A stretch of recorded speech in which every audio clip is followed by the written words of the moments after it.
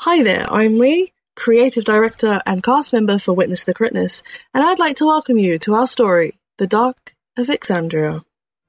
Our adventure begins in the strange city of Huppadook, at the northern end of the Mera Valley, in the heart of the Dwendalian Empire. After the escape of a dangerous Johazian Goliath and the unveiling of a sinister plot to destroy this industrious gnomish city, 5 unlikely heroes rose to the occasion. Riala, a beautiful and talented woman from Nicodranus. Ceres, a local Huppadook watchwoman. Viola, a childlike elven girl from Odesloe. Charles, a young man out to prove he can be a famous hero. And Citrine, a druid with little experience of so-called civilization. During the events of Huppadook, Viola had learned that she had a destiny to discover in Jorhas, a journey that would call to her constantly. However, instead of heading east, this strange assortment of individuals headed south to assist a town that had been attacked by the Kryn dynasty. Collecting a group of refugees, they turned their focus north, towards several goals: delivering the refugees to Novgorod, collecting a bounty on the Iron Shepherds of Shady Creek Run, and to help Viola bypass the Dwendalian-Johazian border. On the way north, tragedy struck, as during an ambush on the convoy, a stray misfire from Ceres' musket struck one of the children they were meant to be protecting. Though the child was recovered by clerics in Huppadook, the incident would rock the group, none more than Ceres herself. Further north, while travelling through the Crispvale thicket, a strange, lone, white goose wandered into the road. Ever the lover of creatures, Citrine befriended the goose, and in return, it handed her an extremely rare and potentially dangerous set of magical cards. While the party was taken aback by the gift, the goose wandered off into the woods, and a few moments later, the shape of a large white dragon flew east overhead. Untrusting of the creature and the dangerous magical item it presented, the Deck of Many Things was buried 100 foot from the side of the Glory Run Road.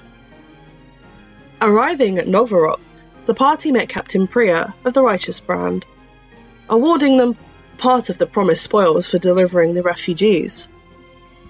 Now free to explore, the fateful decision was made that Shady Creek would be their next destination.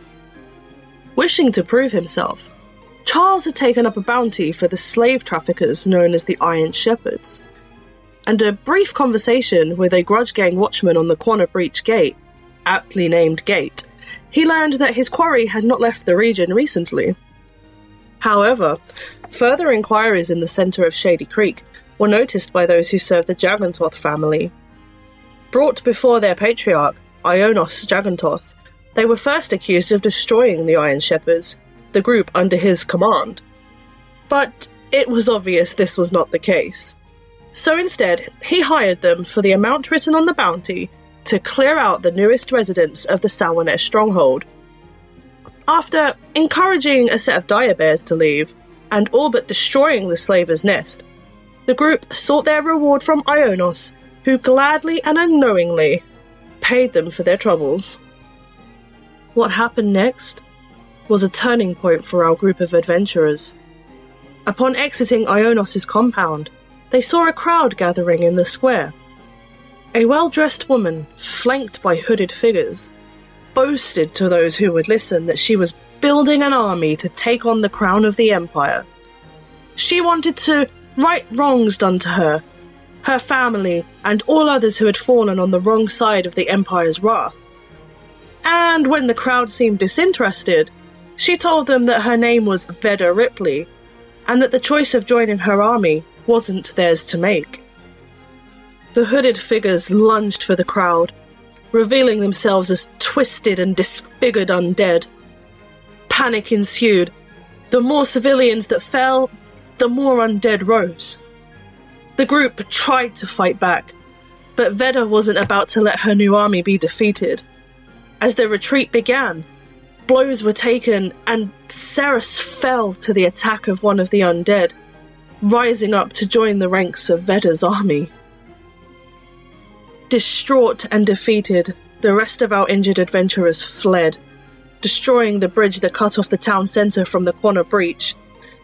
A crowd of people were pleading with gatekeepers, and through the efforts of the group, around 30 lives were saved out of the whole town.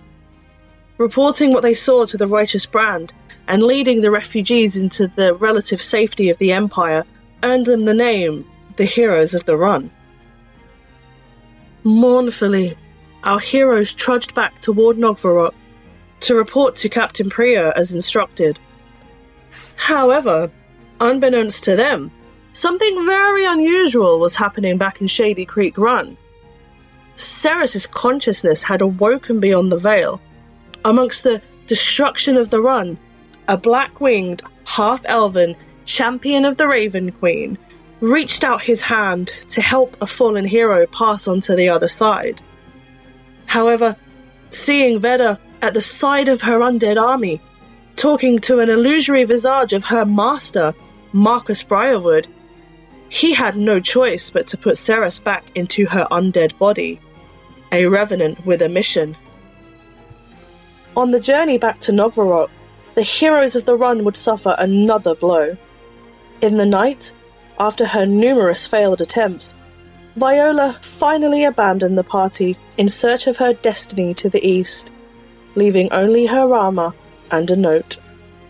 With lowering of morale but a need to keep going, the remainder of our heroes decided to build a fire and have a small celebration the next night, with music and what small amount of alcohol the refugees and the saviors had with them. With smiles on many faces and a small amount of drink in many bellies, the group rested well. That was until a strange figure wandered down the mountainside, cloaked and hooded, dark and ominous. The alert watch of Charles awoke the other party members as they waited for the figure to approach. As Ceres lowered her hood and revealed herself to the party, there were a few moments of mistrust before they welcomed her back and asked her for her story. Finally back in Nogvarot, the heroes of the run were able to report to Captain Priya what they had witnessed. She agreed to send out a force to bolster the gates and advised the party were being requested at the court of the king to give evidence to the representatives. After gathering essentials and, for the first time, affording upgrades to arms and magical items, the now quartet were approached with a mission to find corrupt soldiers within Nogvarot before they left. It's during this mission that the party came across the dashing and charismatic Hugo Vanderbroek, later discovered to be a channeling sorcerer who decided to join the heroes of the run on their mission.